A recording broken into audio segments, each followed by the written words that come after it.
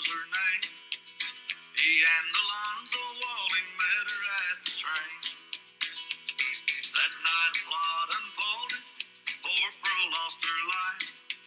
Scott and Alonzo both hung for that crime.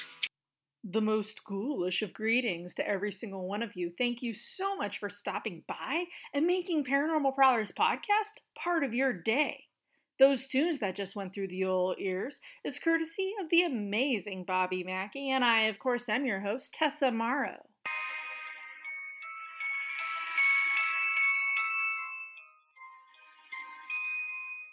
The man, he wakes up and looks to his left. There he sees the love of his life lying in bed next to him. He gently gives her a hug and gives her a kiss on the neck. He smiles and whispers in her ear, I love you so much, and I am so happy that we are finally together. I cherish every moment we have, my love.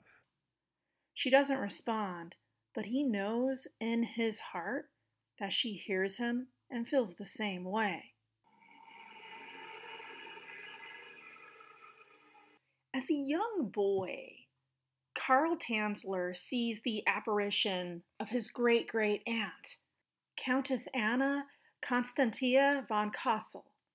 It is during this ghostly encounter with this great-great-aunt that she tells him that he is going to meet someone when he is an adult, and this person is going to change his life forever. And boy, was she not kidding, but we'll get into that in just a moment. This woman will be the love of his life, and even describes her as being of Spanish descent, with a gorgeous long raven black hair, a beautiful woman, and he is not to forget about this. In his memoir, he would later write, quote, The apparition stood there. There could be no doubt about its reality. Now, throughout the years, Carl would be in relationships with women, but in his heart, he knew none of these women were the woman that his great-great-aunt told him about.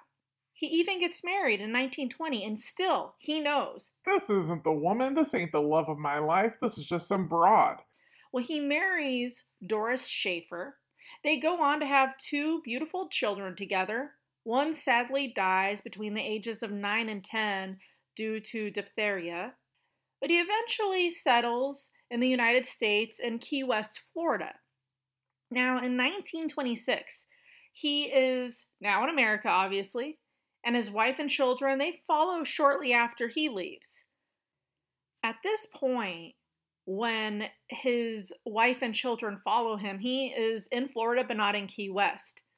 Well, after a short time of them getting there, I believe it's like the following year, he abandons his family, settles in Key West, where he finds a job as an X-ray tech for U.S. Marine Hospital. It is here at the hospital where his life is going to change forever.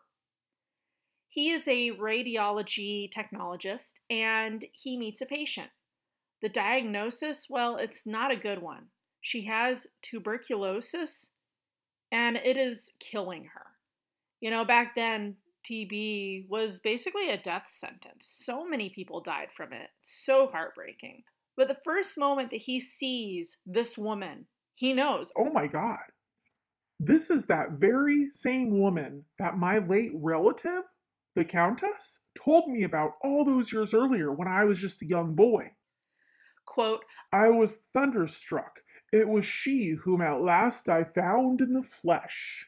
Enter Maria Elena de Hoyos.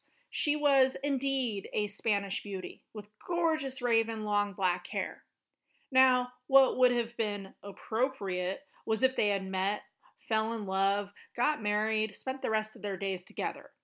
Instead, she is at the hospital, dying of tuberculosis. And he falls in love with her, but she does not return the love. I mean, who would in that situation? She's dying. She has more on her mind than falling in love with some guy who's hitting on her in the hospital. Then, something out of a horror movie actually happens. It's the kind of movie that you're watching, and there's like no way in hell that would happen in real life, right? Ever. But guess what? What you're about to hear is an absolute true story, and it shocked me when I heard about it so many years ago. In my head, I was like, how could this actually have happened? And for so long. So this woman, her case was bad. It was horrific, in fact, and she was suffering a great deal. And throughout time, tuberculosis would actually snuff out the life of most of her surviving family members as well. As the woman, Maria or Elena, I saw in my research, some were calling her Elena, some Maria. In her case, she gets sicker by the moment. Carl, he is beyond obsessed with her. He was from the actual moment that he saw her. But the obsession, it just kind of got more severe. Well, 3 weeks later, she is basically a skeleton. She's unrecognizable. And she dies in October of 1931 at only 22 years old. Maria was a gorgeous person, inside and out. It is said that she was very well liked, respected, and adored throughout Key West. Years earlier, back in 1926, Maria had married a man named Luis Mesa. She was pregnant with child, and she was just so excited to start this new adventure called parenthood with Luis. She unfortunately miscarries the baby, and Luis, he leaves the heartbroken woman and very much in mourning would-be mother, and he relocates and starts a brand new life in Miami without her. Even though he left her, they were never legally divorced. So at the time of her death, they were still married. Yeah, estranged, obviously, but they were still married.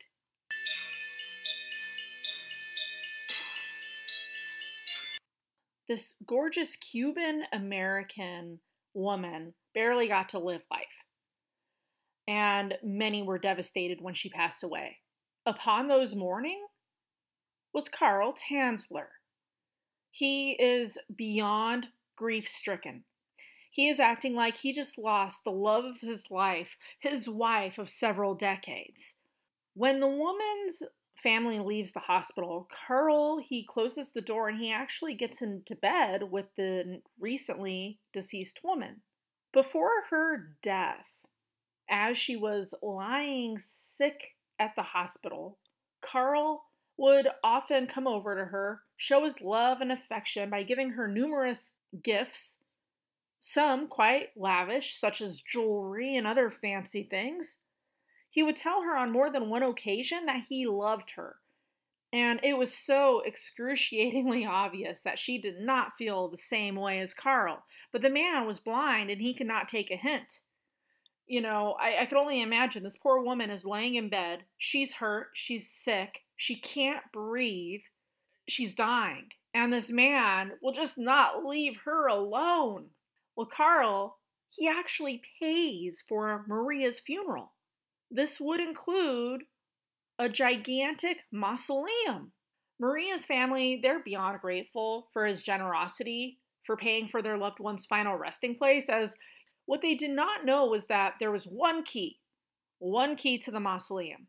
And Carl, he had that key in his possession. It is said that he would visit her every single day, bringing flowers and talking to her, singing to her, serenading her. You see, he is actually going into the mausoleum, not going to it and just leaving flowers on the steps. I've visited many, many people in my lifetime, family, friends, at cemeteries, graveyards, any type of burial ground, and I'm not going to walk right into the mausoleum. I'm not going to grab a shovel and start digging up the grave. That's beyond inappropriate, right? Like 99% of the people would agree. Like, yeah, that's pretty severely inappropriate. Well, Carl, he's not one of those people. He's in the 1% range. He goes in there and he spends personal time with this corpse. He is rather delusional, obviously, and he begins to inject her body repeatedly, mind you, with formaldehyde. He desperately is trying to preserve her beauty for as long as humanly possible.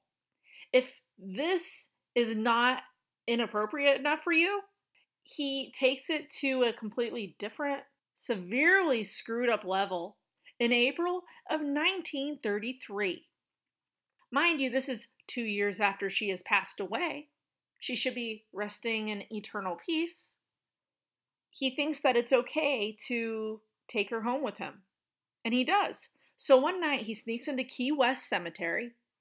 He is armed with a little wagon. He makes his way through the sea of graves and he eventually gets to his destination, Maria's mausoleum. He takes the corpse home where he treats her like his wife. Oh, he dances with her. He sleeps in the same bed with her. He sits at the dinner table with her. He's having full-on conversations with her. He is leading a double life. In the public eye, he is still considered a respectable man. He goes to work every single day. He works at the hospital. He's saving lives. He's helping people. He's making a difference. But at night, he goes home to a literal corpse bride. And I guess I can't even say bride, right? Because they were never married. She never felt affection to him whatsoever. In fact, I'm sure she considered him an absolute pest. His corpse hostage is more appropriate and rather accurate.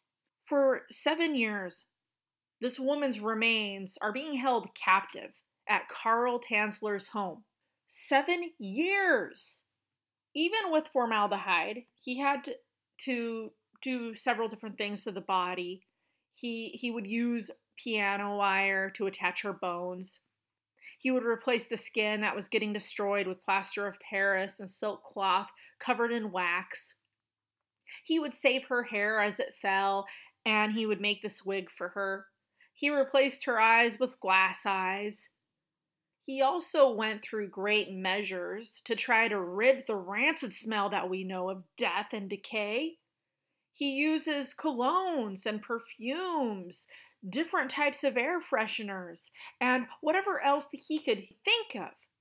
What he did to this poor woman's body is utterly beyond disrespectful in my opinion, and I would be furious if this was one of my loved ones.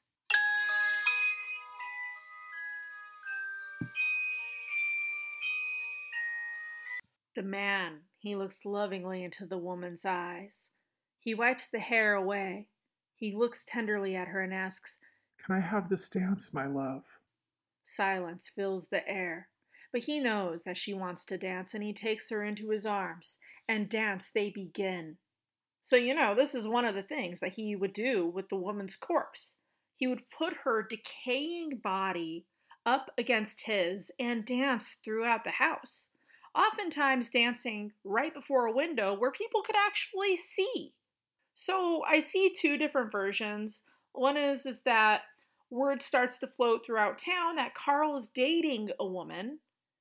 And then the other is that he has a corpse in his house and that her sister goes to confront Carl. So the one where he's dating another woman, Maria's sister couldn't be more happy for him. She knew that even though Carl and her sister were never a couple, that he took her death extremely hard. And she felt bad for him. And that, he deserved happiness with a living person that actually wanted to be with him. And so she goes to his house to, either congratulate him or confront him, whichever story you want to believe, and to perhaps meet his new lady friend. As she arrives, to her terror, she sees him dancing with her sister's corpse. I can't even imagine what went through this woman's head. I would have seen red. Well, she's mortified, and understandably so. Who would not be in that situation, right? She calls for authorities immediately. The community, they are in utter shock when it is revealed that this man, who up till then was considered a respectable person, helping people, with the job that he had, could harbor such a horrific secret. The family, friends, and the entire Key West community, they're completely horrified and astounded. An autopsy revealed all of the demented Carl's do-it-yourself jobs that he had conducted on her poor body. Sadly, this did include a tube that was inserted up between her legs, forming somewhat of a makeshift vagina. He would never admit to necrophilia, but I mean, who are we kidding? Look how sick this individual was. And it's obvious that he had no respect for other people or their bodies. So would it be a shocker that he would do these things to her body, her corpse, her remains? I mean, look what he did. He went through such great lengths. Of course he would have sex with the remains. Why else would he insert that tube? There's no reason for that at all. I mean, there's really no reason for anything that this unstable man did to this poor woman. So why did Carl Tanzler do what he did? He would later share with people that the spirit of Maria would often visit him as he sat at her graveside and sang to her. He also claims that she would beg him to take her away from the mausoleum. Unfortunately, this case ends up being thrown out because the statute of limitation for stealing a corpse had run out. I mean, to me, this is bogus and absolutely unbelievable that he gets away with it. Rumor has it that before her remains are reburied in a secret location, they were displayed for all to see in a funeral home, where well over 7,000 people came to see her. She was then secretly buried somewhere where Carl Tanzler could never repeat his offense again, let alone ever visit her. Now, it's believed that the wife that he abandoned long ago was there for him and supported him emotionally and financially. Like Maria and Luis, guess what? Carl and Doris, they were still legally married. Carl Tanzler thought he knew what love was. Well, really, it was Doris, his poor wife, who treated him with respect and love after he shit all over her and their children. No, Carl, you do not know a thing about love. Your poor wife Doris, on the other hand, now that's true love. And both her and Maria, well, guess what? They deserved a hell of a lot better than Carl Tanzler.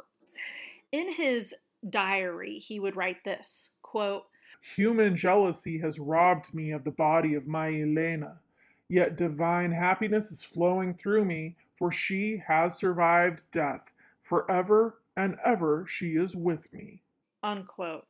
Carl Tanzler, radiology technologist, grave robber, kidnapper of corpse. Well, he dies at 75 years old. And at the time he was found, it is believed that he had died, I would say about 3 weeks earlier.